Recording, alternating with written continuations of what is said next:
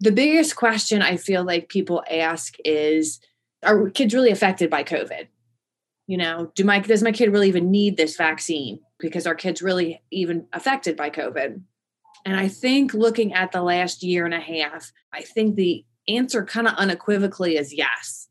The problem is looking at the numbers, it's probably about 90% that they're going to be fine, but the other 10% will get long haul COVID or miss C after COVID or be hospitalized or, even die from it.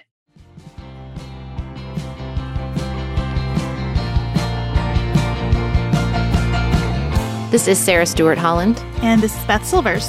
Thank you for joining us for Pantsuit Politics.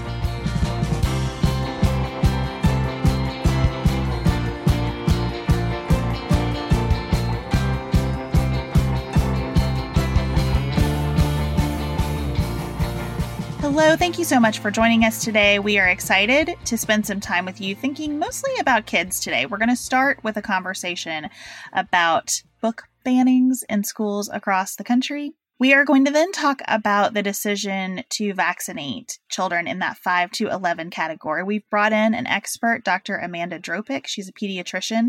She put her own children in the Pfizer vaccine trial. So she's going to talk to us about why she felt comfortable doing that, what that experience has been like, and her assessment of the safety of vaccinations that are available right now. And then outside of politics, we're going to talk about the Eternals and Dune, just dive right into the sci-fi genre.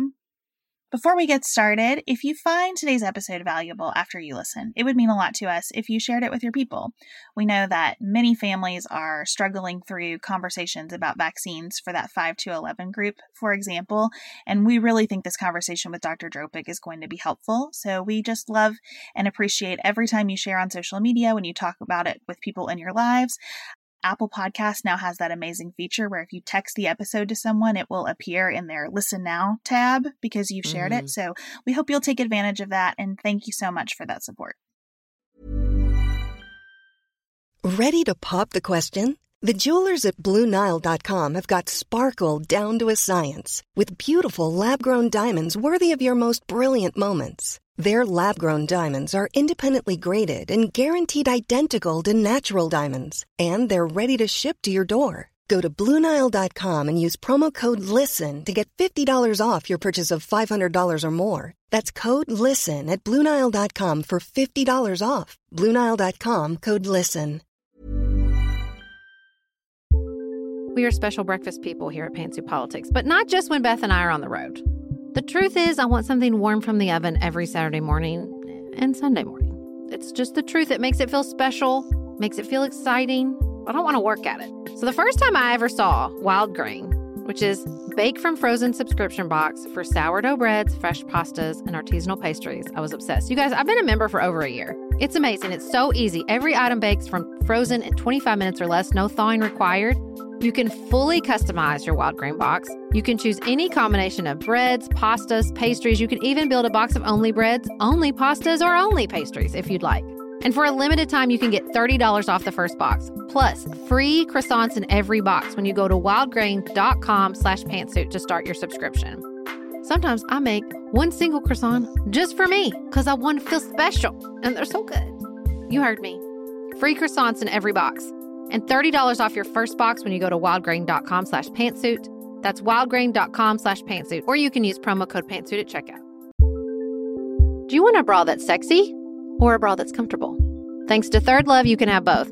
Third Love was started to take all the frustration, ick, and out of bra shopping. That's why they make solutions for every bra problem, aka problems.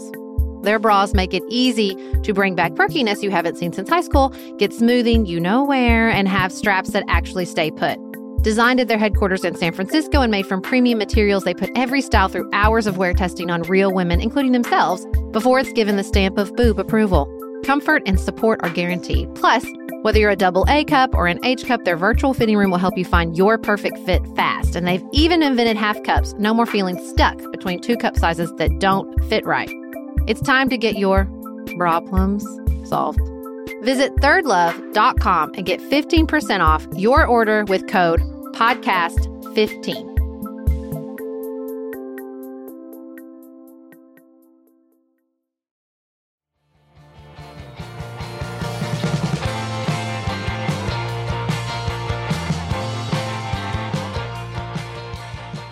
Sarah, for the Nightly Nuance this week, I looked at what was happening in Spotsylvania, Virginia.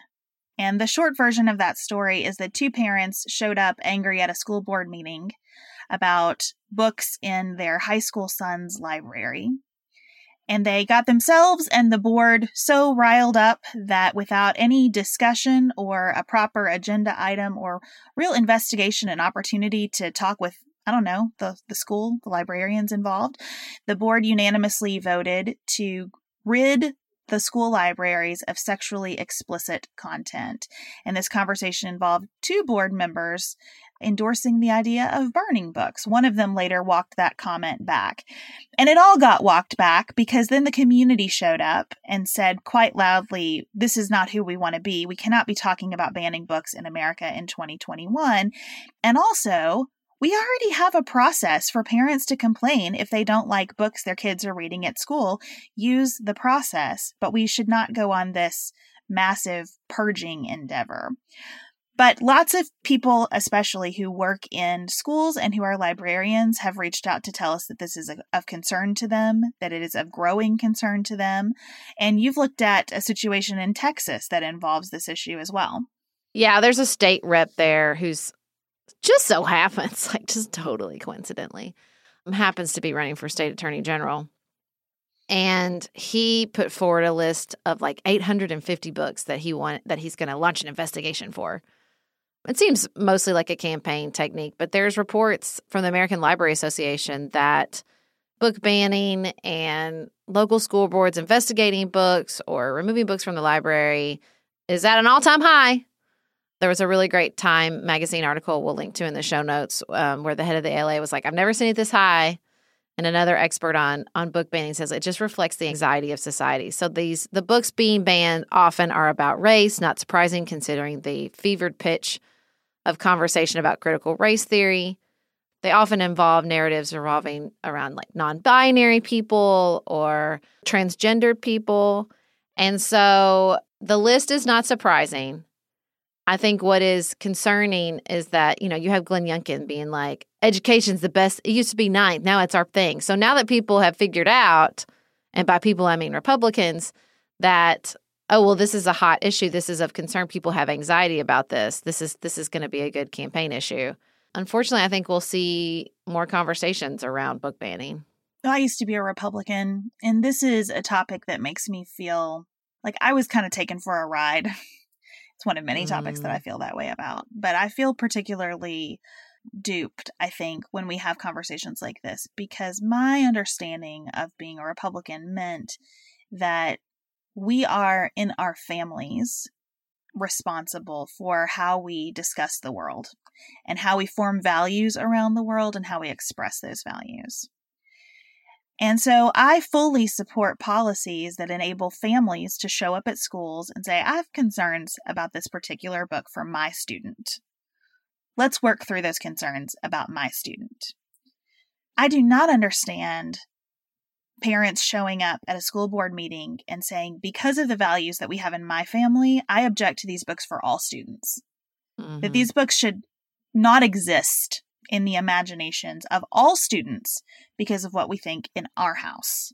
Yeah. That crosses such a big line to me and is the opposite of what I believed conservatism was about. It's really hard to take in. And the other piece that I bring to this, and I say this a lot when we're out on college campuses talking with students or when we're at community engagements, I just don't want to be afraid of an idea.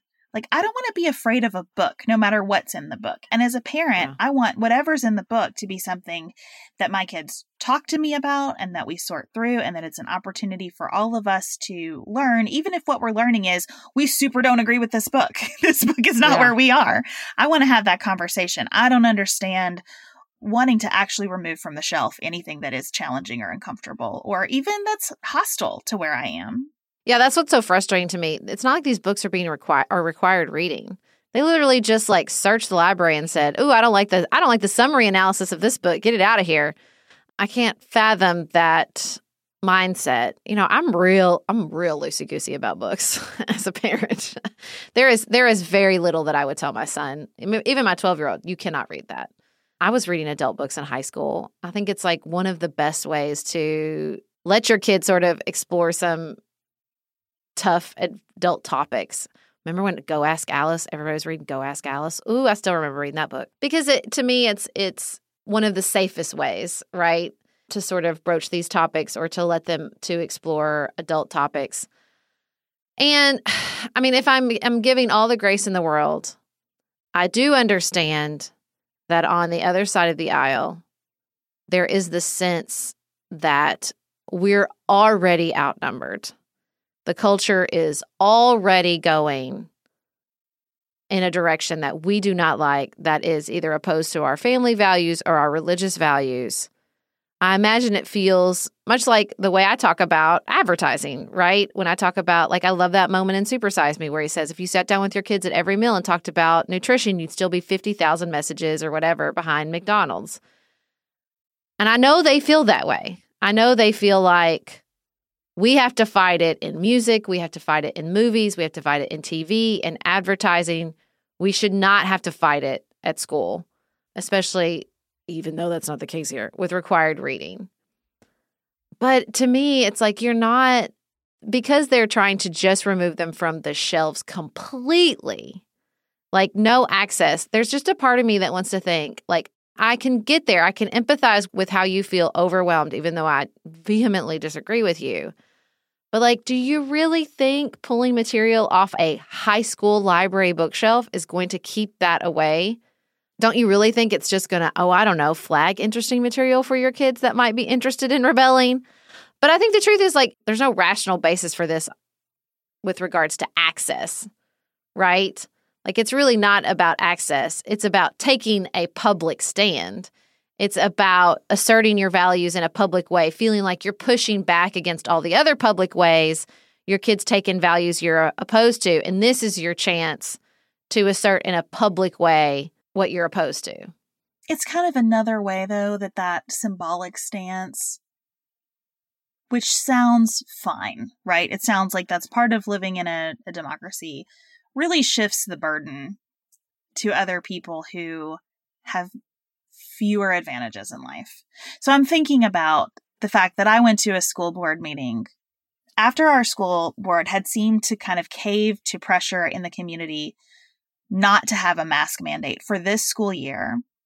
At the next board meeting, the community comes out and all of the people who are not culture warriors spoke out about the importance of having kids mask until a vaccine was available.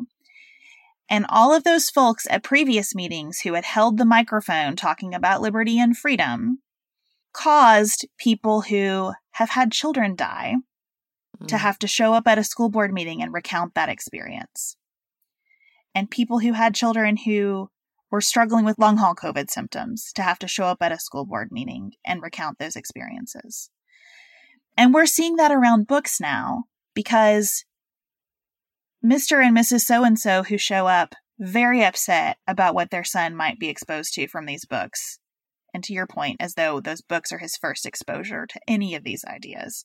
But putting that aside, they're upset about what he was exposed to.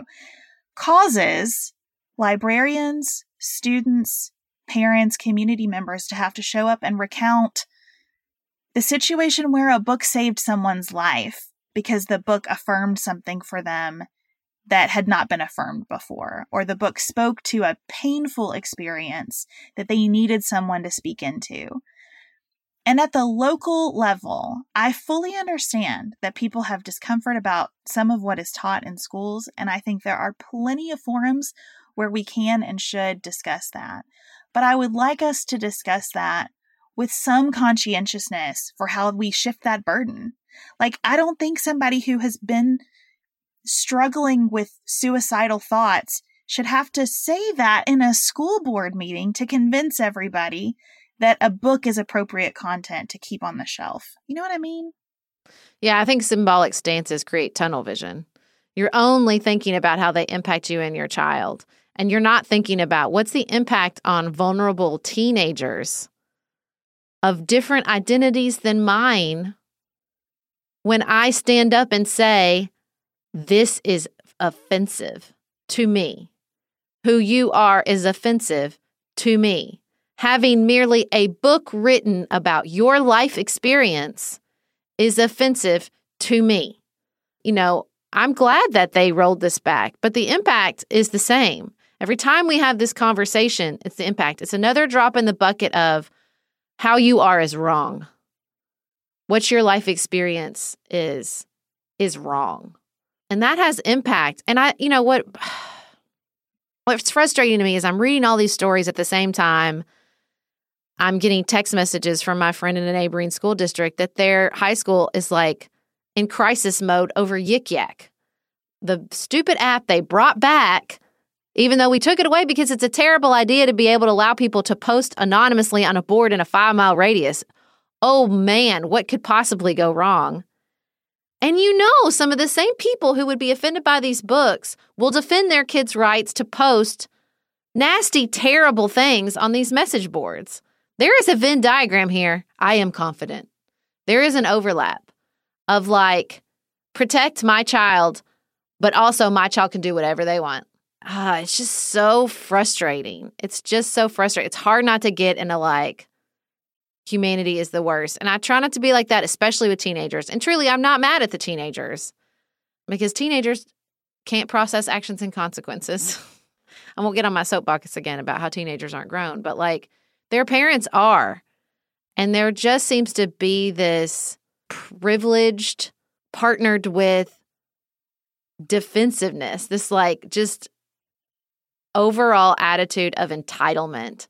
That I am entitled to never be uncomfortable.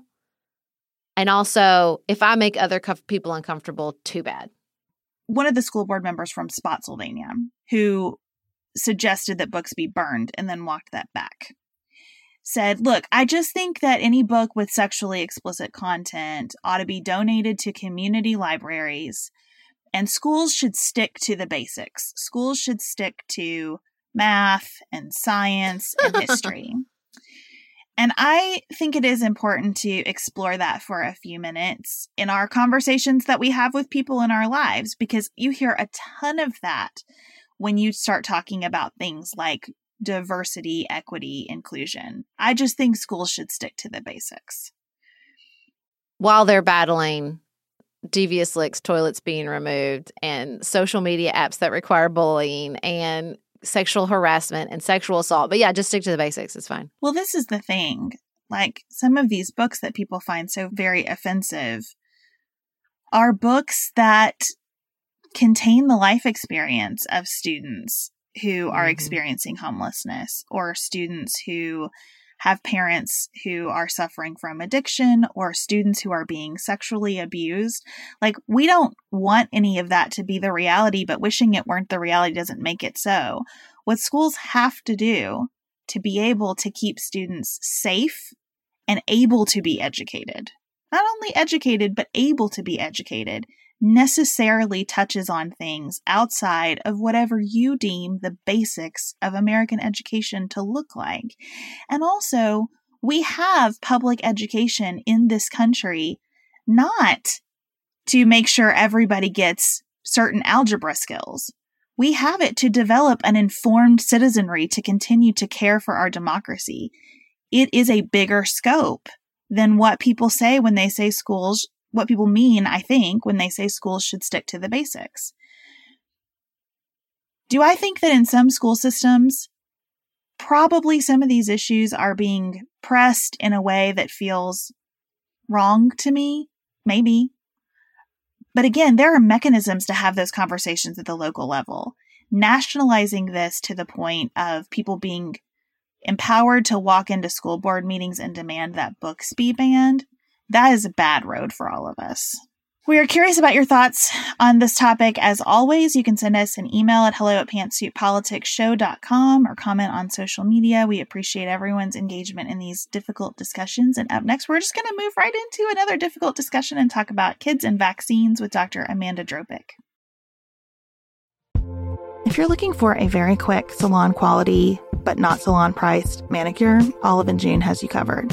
We've talked about Olive & June's Mani system before. It has everything that you need for a professional manicure in one box. Salon grade tools, your choice of 6 polishes. Those polishes are going to last you for 7 days or more. The cost breaks down to about $2 a manicure. Olive & June also has press-ons if you want. What I love, though, is that Olive & June each season is coming out with new colors, and I just got a set of spring and summer colors in quick dry polish. And they say this dries in about a minute. It seemed dry to me in about 30 seconds. It was not kidding about being quick dry. I also love the light colors in this set. There is a huge range. My favorite one is called Kitten. It's like a pinkish gray. The quick dry polish gives you full coverage in 1 or 2 coats. It lasts for more than 5 days, and it is offered in more than 40 cruelty-free and vegan polishes. Olive & June just understands what's happening in our lives, that we need to move quickly, but we want to look great and feel great and have fun in the process. Visit oliveandjune.com/pantsuit for 20% off your first system. That's oliveandjune.com/pantsuit for 20% off your first mani system.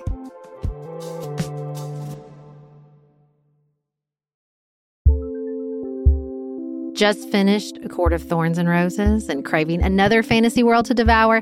Dipsy's got you. Dive into spicy enemies to lovers' tales or embark on an epic romance between immortal fae and sworn foes.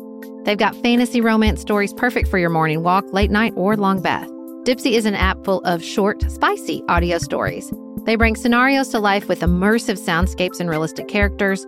Discover stories about second chance romances, adventurous vacation flings, and hot and heavy hookups. And there's a growing library of fantasy series with werewolves, Greek gods and goddesses, Regency-era historical fiction, and fairy smut to explore the bounds of your pleasure. New content is released every week, so in between listening to your favorite stories again and again, you can always find something new to explore. For listeners of the show, Dipsy is offering an extended 30-day free trial when you go to dipsystories.com/pantsuit. That's 30 days of full access for free when you go to dipseastories.com/pantsuit. dipsystories.com/pantsuit.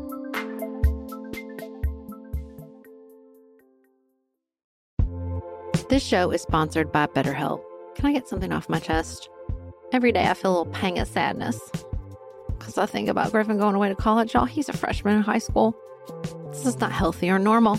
This is why I have it on my list of things to talk to my therapist about. We all carry around these things, big and small. When we keep them bottled up, it can start to affect us.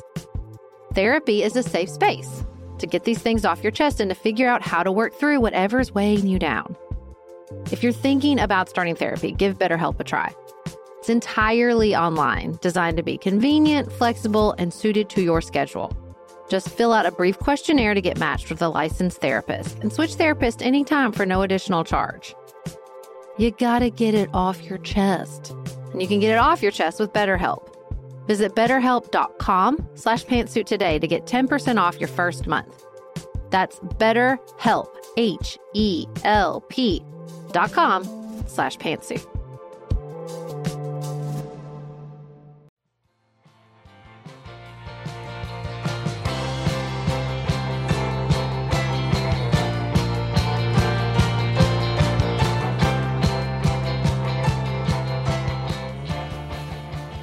Dr. Dropic earned her undergraduate degree from the University of Kentucky and attended medical school at the University of Louisville. She works at Primary Pediatrics of Kentucky in Florence, Kentucky, and we found her to be so helpful in a conversation about kids and vaccines. Dr. Dropic, thank you so much for spending time with us when I know you and every pediatrician across the country is very, very busy. We wanted to spend some time with you as vaccinations are available for the 5 to 11 category, because we know that we have listeners who have done a lot of thinking about vaccines for themselves and maybe for their older children, but are finding that either they or someone in their house, dads, have a different level of comfort about the 5 to 11 set. And so we'd love to just start by hearing, what are the questions that are making their way into your office? And what would you tell parents who are feeling hesitant in a way maybe they didn't for themselves about the vaccine? I also want to know how many vaccines you've given since, Saturday? So we're a smaller practice. So we've given probably 200 vaccines, not as many as some of the bigger practices, just because of staffing. Just hard to get an extra nurse here to do the vaccines. And again, it's nice to be able to offer it at our practice, just because we do have some of those kids who are scared, and we know my nurses know how to give shots. They know how to handle needle phobia. It's nicer than being able to go to, Walgreens or Kroger, although they have the same vaccine there. But again, if you've got a kid who's nervous or scared, it's nice to be able to go to your pediatrician. The biggest question I feel like people ask is, are kids really affected by COVID? Does my kid really even need this vaccine? Because our kids really even affected by COVID?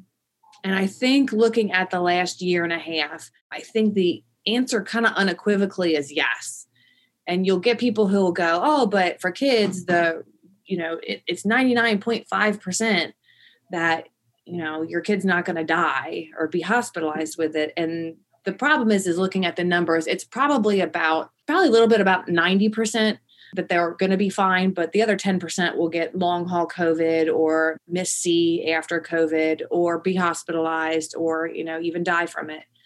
And if your kid's one of those 10%, what do you say to yourself? Because that's what we get a lot of parents who come in who go, oh gosh, they've got COVID. What do you do? And there is nothing to do for kids. Unfortunately, there is no monoclonal antibody. Oh, wow. Unless they're high risk. And even then it's not really approved under 12 right now. So, and I'm assuming same for the viral pill. Yes, there is no treatment for COVID right now for children.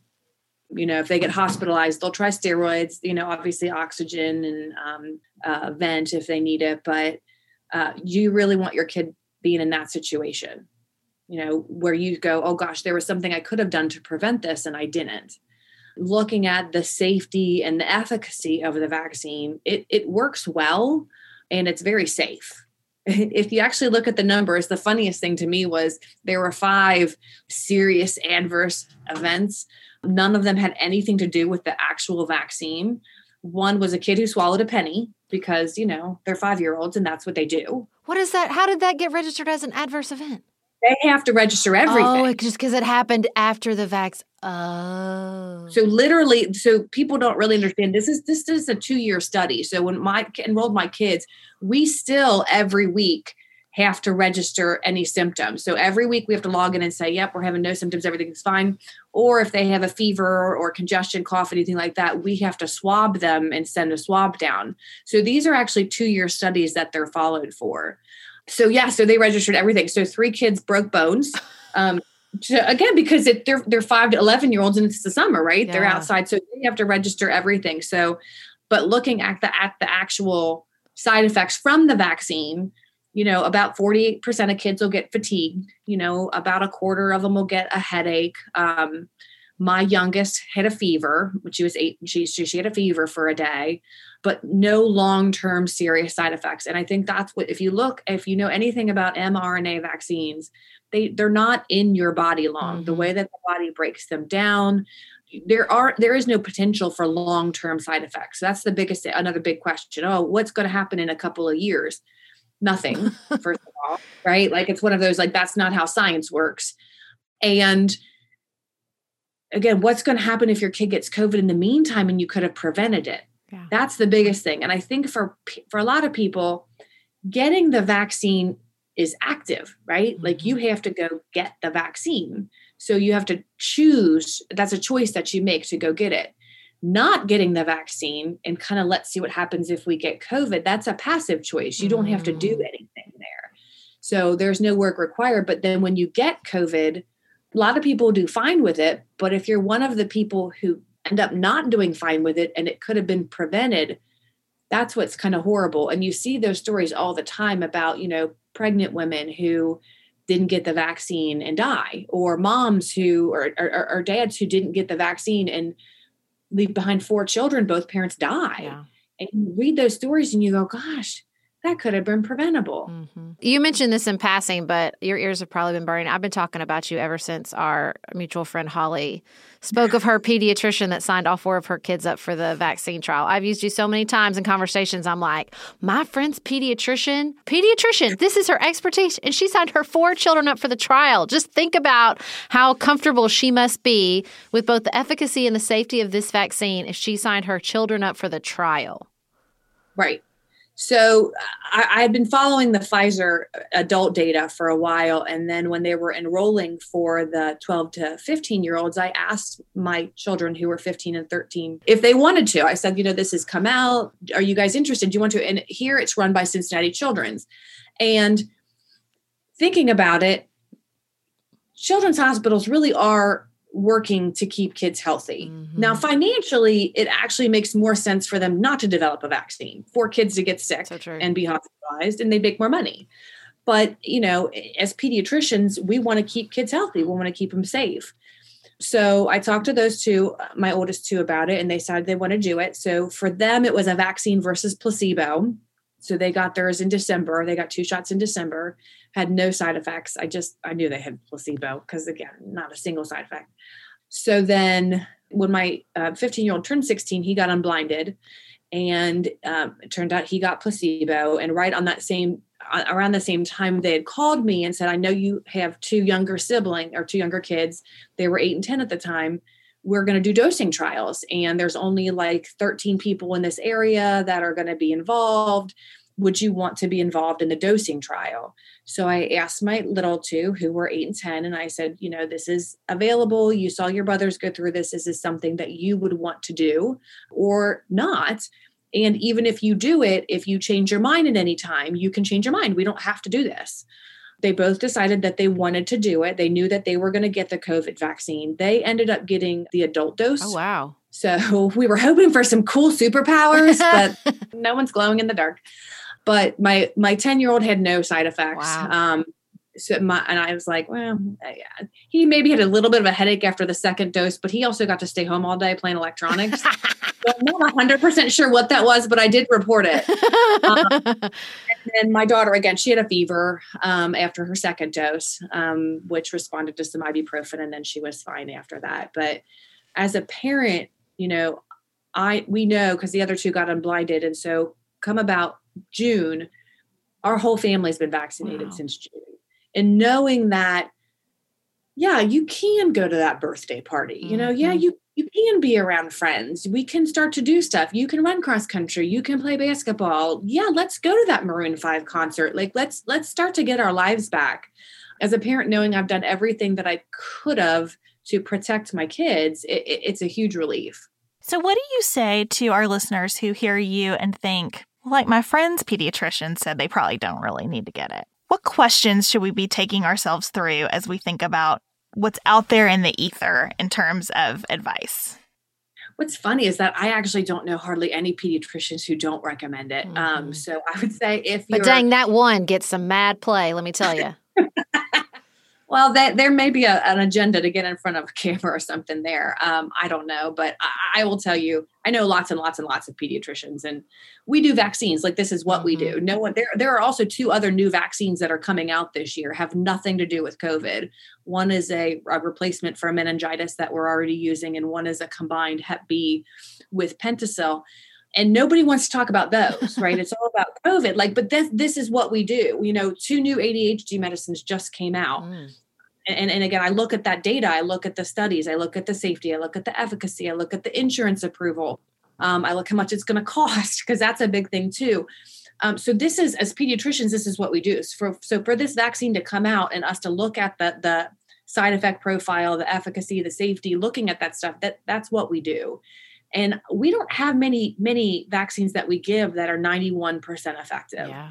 I will say, looking at that study, 91% effective is really high for a vaccine, to be honest with you. I don't know if that's going to hold or not, because obviously the trials were done in the summer. Mm-hmm. But, flu shot, we feel like it's good if it's 64% effective. That's a good flu year. And if this COVID vaccine ends up being anything like the flu vaccine, when we give the flu shot, and I had a great example probably about 2 years ago or so, I had 2 siblings who had had their flu shot. One had had their flu shot, one hadn't. The mom just was busy and hadn't had time to get the other one in for their flu shot. They both got the flu. The one with the flu shot was skipping around the office. 102 fever, looked like a rose. The other one who had not gotten their flu shot couldn't get up off the table. I almost had to send him to the emergency room. So it's one of those that if the COVID holds like that and, it prevents it some, but even if you get it, you don't end up in the hospital with it. You don't end up getting really sick. You don't end up with MIS-C or long haul COVID or any of the serious side effects. That's a successful vaccine. Well, and when we talk about kids being affected by COVID, I just look at it more comprehensive than that. Be honest with you, I'm not particularly worried about my kids being hospitalized or getting long COVID. I understand it's a risk. What I like is that they can, be exposed at school and not have to quarantine for 2 weeks. Like, that's the policy at our school. My middle schooler has been vaccinated since his birthday in May. He's been exposed and he has not missed any school because he's vaccinated. So he gets to continue coming to school, And I think that, knowing that they're not bringing risk to their grandparents, to their great-grandmother, knowing that we can go to New York City and they can go to Broadway and they can do the things, to me, it's like, let's be real comprehensive about what it means to be affected by COVID because they need out of this doom loop like the rest of us. That's a great point. And I think what the other thing that pediatricians are feeling a lot of now that isn't quite being talked about as much as the mental health. Mm-hmm. I've had patients who have tried to kill themselves since COVID started because, again, we've taken away school. We've taken away every activities that you have. We've taken away friends. We've literally taken away everything. And so for kids to be back in school, there's such a huge difference in our area where the private schools who did go to school full time last year and the public schools who didn't, who were all virtual, and kids can't learn virtually. I don't know that I could learn virtually, to be honest with you, but there definitely is something about the kids actually being in school. And like you said, if they get exposed and they don't have symptoms, they can continue to be in school. Yep. Versus if you're not vaccinated, then you're quarantined, or there's a test to stay, which is, then the kids get something shoved up their nose every day, which, and that's not really effective. That those numbers aren't really effective, but at least they're in school.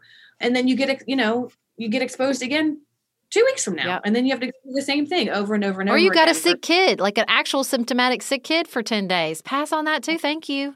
Or not even you have a sick kid, but if your kid has to quarantine, working parents, we have to take off work. Yep. Like I can't do my job virtually. And honestly, what parent can really do a job virtually with a sick kid at home? That's almost impossible. Mm-hmm.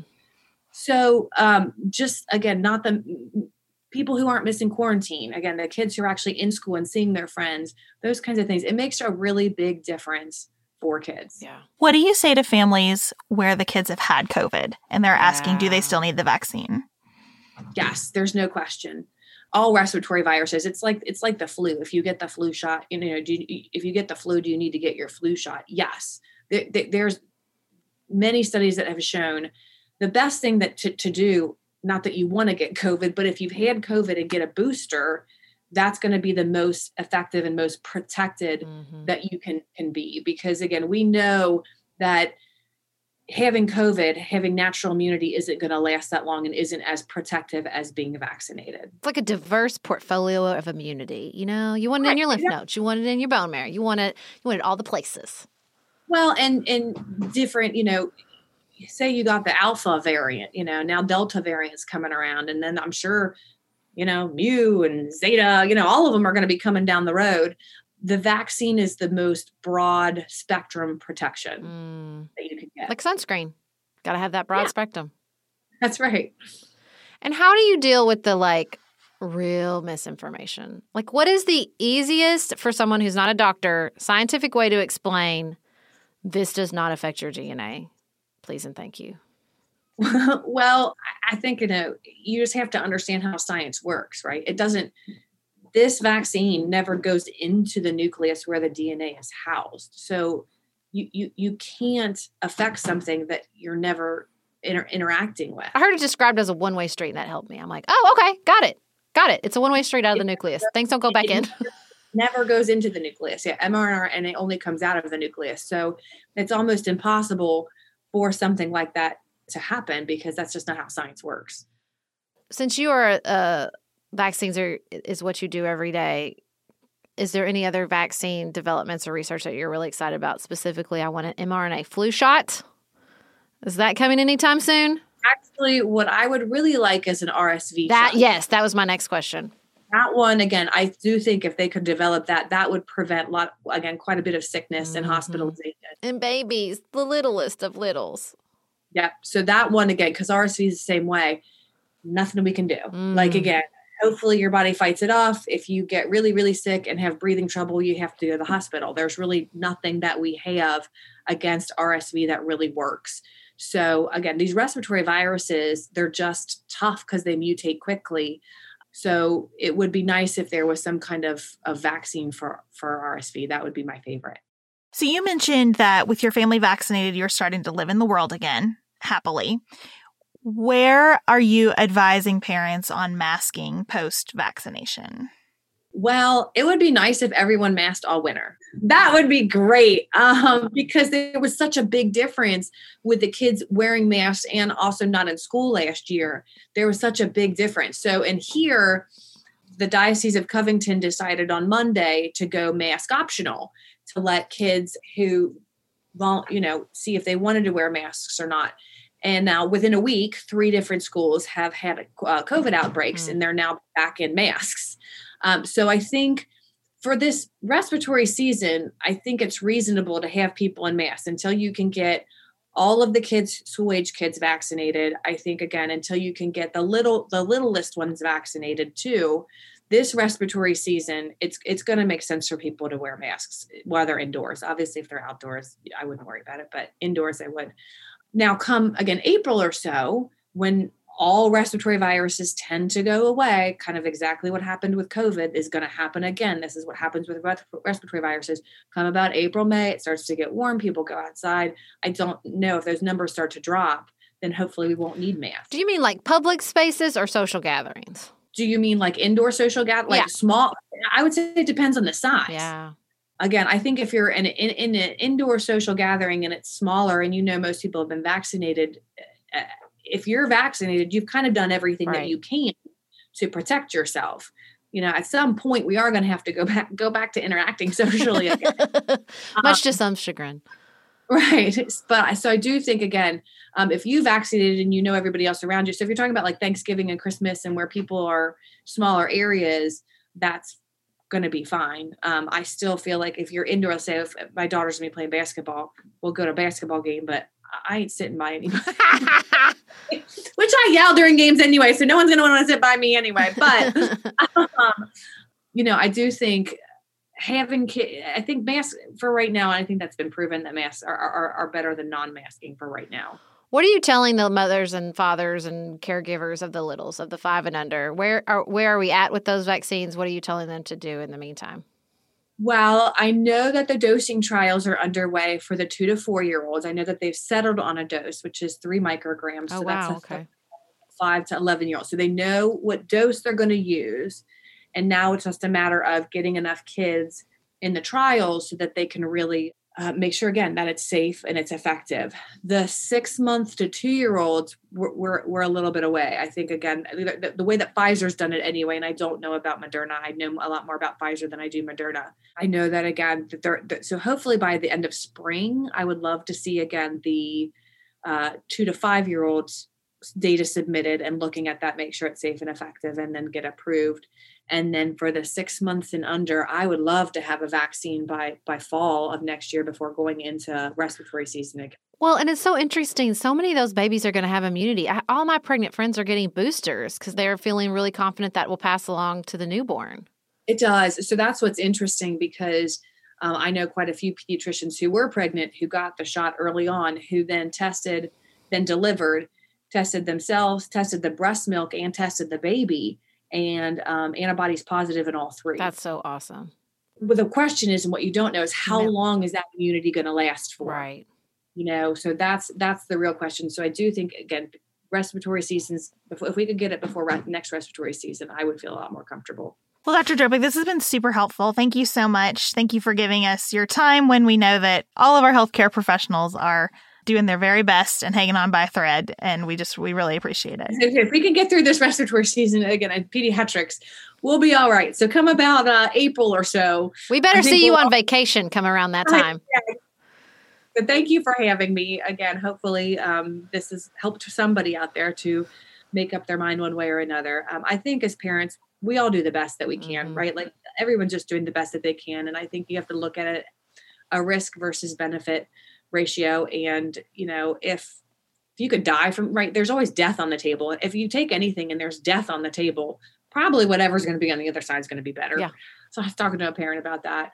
So hopefully people listen, they listen to the message. Again, almost every pediatrician that I know of that knows anything about vaccines is recommending it and giving it out at their office. So I think for your listeners, go talk to your pediatricians and get their opinion. That's who knows your kid the best and who you have the best relationship with. I'm really feeling hopeful for that. We see in populations that have close interactions with sort of primary care physicians, higher vaccination rates because they have a trusted professional. And most parents have a pediatrician. Even if they don't have their own primary care physician, they have a pediatrician. So I'm hoping that will lend to higher vaccination rates. I saw a study that shows that doctors, the doctors in general are about 96% of physicians are vaccinated for COVID. And I think about that and I think, you know what, if I was in med school and I was taking a test, and if 96% of people got a different answer than I got, I think I would rethink my answer. Right? If the people who that's their field, right? I took immunology in college and in med school. And so again, if that's your field and you know that well, if 98% of dentists said something, I probably would listen to the dentist, so it's those kinds of things that, as healthcare professionals, this is what we do. Like physicians, we've been through med school, we've studied the immune system, we know how things work. So most everyone that I know has been recommending it. Well, thank you so much for your time. All right. Thank you guys. Have a great day. Thank you. You too. Sarah and I have talked many times about our desire to age as gracefully as possible, and skincare is a huge piece of that. I spend a lot of time and money thinking about my skin, and I have added Ritual to my routine, which just gives me a lot of comfort. Ritual is here for us. They have created a wrinkle support skin supplement and conducted clinical studies, so we know it's working. They're taking the guesswork out of skincare. Ritual Hyacera is one of several Ritual products that I love. I take the daily multivitamin, I take a probiotic, and Hyacera is that once daily skincare supplement that is clinically proven to reduce wrinkles and fine lines and increase skin smoothness in 90 days. I recently met a friend for the first time in person as opposed to online, and we were discussing the fact that I am 43, and she said, "I cannot believe how young you look." And I thought, thank you, Ritual, for that. Start Hyacera to help minimize wrinkles without compromising on clean science. Hyacera from Ritual is a clinically proven skin supplement you can actually trust. Get 25% off your first month for a limited time at ritual.com/pantsuit. Start Ritual or add Hyacera to your subscription today. That's ritual.com/pantsuit for 25% off.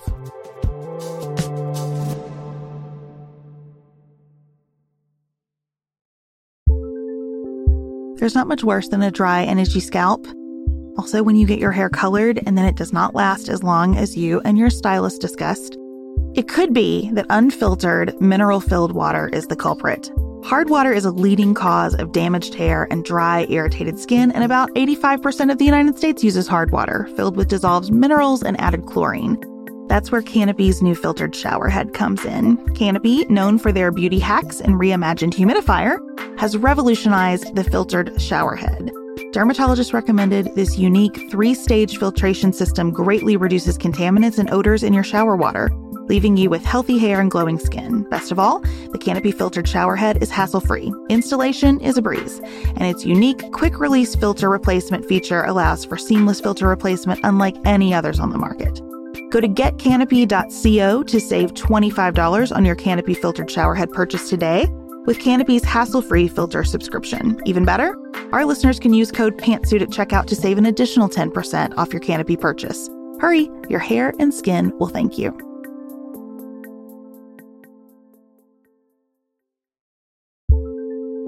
Do you want a bra that's sexy or a bra that's comfortable? Thanks to Third Love, you can have both. Third Love was started to take all the frustration, ick, and out of bra shopping. That's why they make solutions for every bra problem, aka problems. Their bras make it easy to bring back perkiness you haven't seen since high school, get smoothing you know where, and have straps that actually stay put. Designed at their headquarters in San Francisco and made from premium materials, they put every style through hours of wear testing on real women, including themselves, before it's given the stamp of boob approval. Comfort and support are guaranteed. Plus, whether you're a double A cup or an H cup, their virtual fitting room will help you find your perfect fit fast. And they've even invented half cups. No more feeling stuck between 2 cup sizes that don't fit right. It's time to get your bra plums solved. Visit thirdlove.com and get 15% off your order with code podcast15.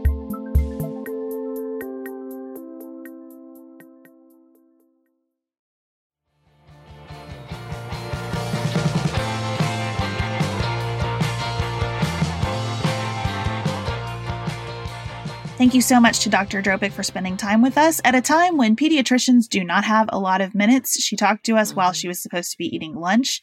It was a really generous act of service, and we hope that her comments were as valuable to you as they were to us. Hi, everyone. It's Simeon here from the Studio D podcast production team. Before the next segment, I want to give a quick PSA. Sarah and Beth talk about Dune, as well as the latest installment of the Marvel franchise, and there are some spoilers. If you haven't seen either of these movies, this might be the point to pause the episode. If you have seen them, then this next segment is for you. Sarah, what's on your mind outside of politics? Well, we've got 2 big new sci-fi films. We have The Eternals. We're entering a new phase of the Marvel Universe. And then we have Dune. You've seen both now, right? I have. And you've seen them both also. Yes. Okay. Which should we start with? I think let's start with The Eternals. Because we've talked about Marvel a lot here on the show. So for those of you who don't know, we are both pretty committed to the Marvel universe. We dressed as Marvel characters for Halloween in both of our families. We've both seen all of the first phase. So not the first time I've dressed as Marvel characters in my family. I think it's like the 3rd or 4th time. So we enjoyed these movies as a general matter. What did you think of The Eternals? I thought it was boring. I was very bored. I think it just becomes more apparent the more you watch, like, the people who can do this and do it well. And now y'all are going to think that I've been kidnapped or my body has been taken over by some sort of alien presence, because I'm about to say something really nice about Chris Pratt after being really mad at him a few weeks ago. I was reading something, a really great BuzzFeed article putting the links about, like, of course people were going to get mad at him. It was coming all along. But they were just talking about, like, he carries blockbusters. He makes blockbusters engaging in a way that is, you just don't realize how hard it is to do until you see people do it badly. But, like, he can do the corny jokes and the slow parts of the movie, and he carries them well. Jurassic Park, Guardians of the Galaxy, the Lego movie. I think he's about to be in the Mario movie. Like, he does it, and he does it well, and I'm going to give him credit. So does Robert Downey Jr., right? Like, I am thrilled to have Florence Pugh in this universe because I think she does it way better than ScarJo, who I also think is a little boring. And so there were people in Eternals, in this new universe, who I thought had that charisma and could do it marginally well. You know, Angelina Jolie is good at being, I don't know, regal. Like, I thought she did a good job. I thought the guy playing Gilgamesh with her, they had good chemistry. They did it well. Unfortunately, I thought the 2 main Eternals, Cersei and Ikaris, were so boring, had no chemistry, and I didn't even think their powers were fun. So I really struggled with that part of the movie. I don't disagree with anything that you've said. I walked into The Eternals with very low expectations, though, because I told myself, this is going to be like a pilot episode. It's going to be an orientation movie. We're going to have to get to know lots of new people. We're going to have to kind of learn a new piece of how Marvel views the universe. And I'm just going to have to roll with it. And it's a lot of people. Like, it's so many people. And I said to Chad after we saw it, there were moments when I thought, I wonder, like, how many times the directions given were just, okay, everybody stand around and look important, because that was a lot of the movie, just all of them standing somewhere, having some kind of expression on their faces.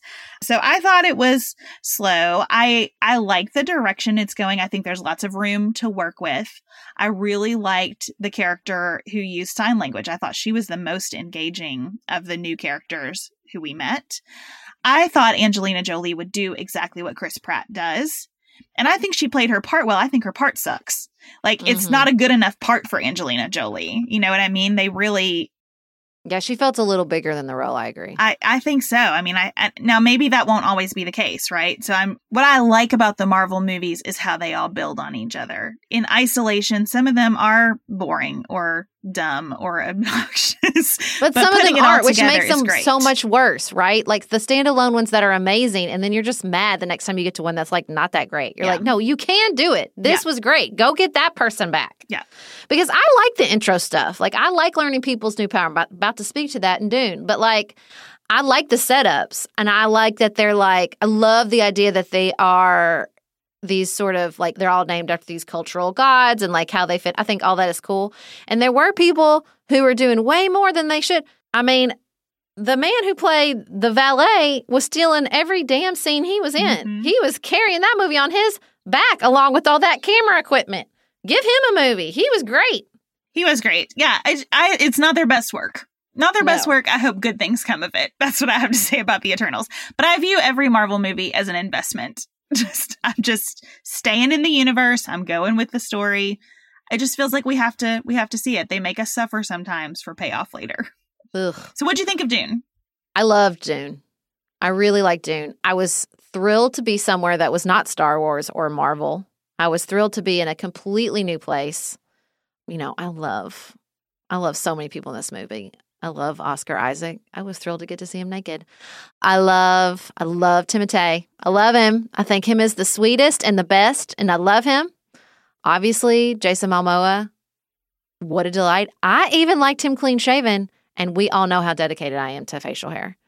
I just loved it. I loved it. And I, in particular, loved the witch mom. I'm here for the witch mom. I want way, way, way more of the witch mom. I liked her a whole lot. I like this movie too. I also viewed this as an orientation movie because my teeny tiny understanding of Dune. And listen, some of y'all are going to be like, you're supposed to research everything. We don't research our pop culture takes. We just don't. We have to have something that's a little bit of a break. Way. I knew there were sandworms. That's all I knew. Tiny understanding of Dune is that it has been viewed as this impossible text to turn into a movie or a miniseries. That it's been tried. It has not gone well. It is extremely complicated. And so I understood going in that I would probably be lost in a lot of this movie and that there was going to be a steep learning curve for me to enjoy this universe. But I thought they brought us in, those of us who are uninitiated, I thought they brought us in really, really well. I am with you on the witch mom, is it Bene Gesserit or whatever? I want to know everything about these women and how they control their reproduction and all these things. I think that's fascinating. I thought it was visually stunning. Dude, yeah, so pretty. And I thought that it also laid a foundation for so many themes that could go in so many directions. And I also kind of appreciated how right from the outset, no one was particularly good or awful. Yeah. There were power dynamics, but there wasn't like this sweeping heroism. That is my only critique. I did not like that the bad guy Duke survived. Spoiler alert, P.S. I did not like that big bad guy survived. I was like, that's lame. I don't like that. I don't like it when the bad guy seems indestructible. I find that boring. It's not my jam. Like, that's why I loved Game of Thrones so much, because they were like, ain't nobody safe. And I really like that. I think there's a real exhilaration when you feel like nobody's safe. So that was my only ooh, boo. Otherwise, I really liked it. But he survived without a lot of support. And yeah, they were clearly aggressive and bad. I guess they were kind of the villainous group. Yeah, I was like, yuck, I don't like this. But with everybody else, I felt, even with Timothée, I felt like a healthy amount of complexity around how they were going to handle the challenges and opportunities in front of them. And I liked that. Yeah, no, I liked it. I will be first in line for the next one when it comes out. I think we're only getting one other one, though. I didn't feel like it's supposed to be like a big series. I felt like, man, we got a lot of places to go in one other movie. I guess it depends on how it performs. Right. Maybe they'll stretch it out if it does. No, but I liked it. I liked it a lot. Well, thank you all so much for joining us for today's episode of Pantsuit Politics. You may have heard that we have a new book coming out in the spring. We are really excited to share that book with you. It's called Now What? It is actually available now for pre-order on Amazon and Barnes & Noble and other places. But we don't want you to forget about our first book. I think you're wrong, but I'm listening. It makes a great holiday gift. If you have already read it, it would mean a lot to us if you left a review on Amazon. Even one sentence makes a difference. And please do share this episode if it was valuable to you. We'll be back in your ears on Tuesday. Until then, have the best weekend available to you.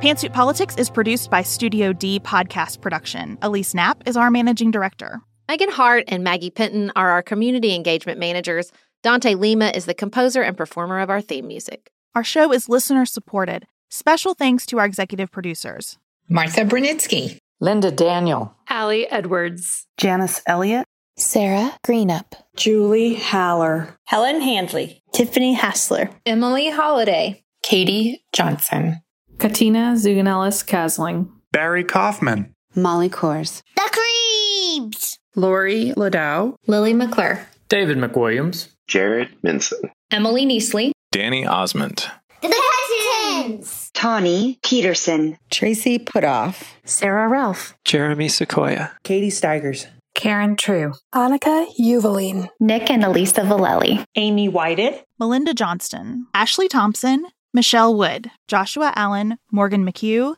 Nicole Berkless, Paula Bremer, and Tim Miller.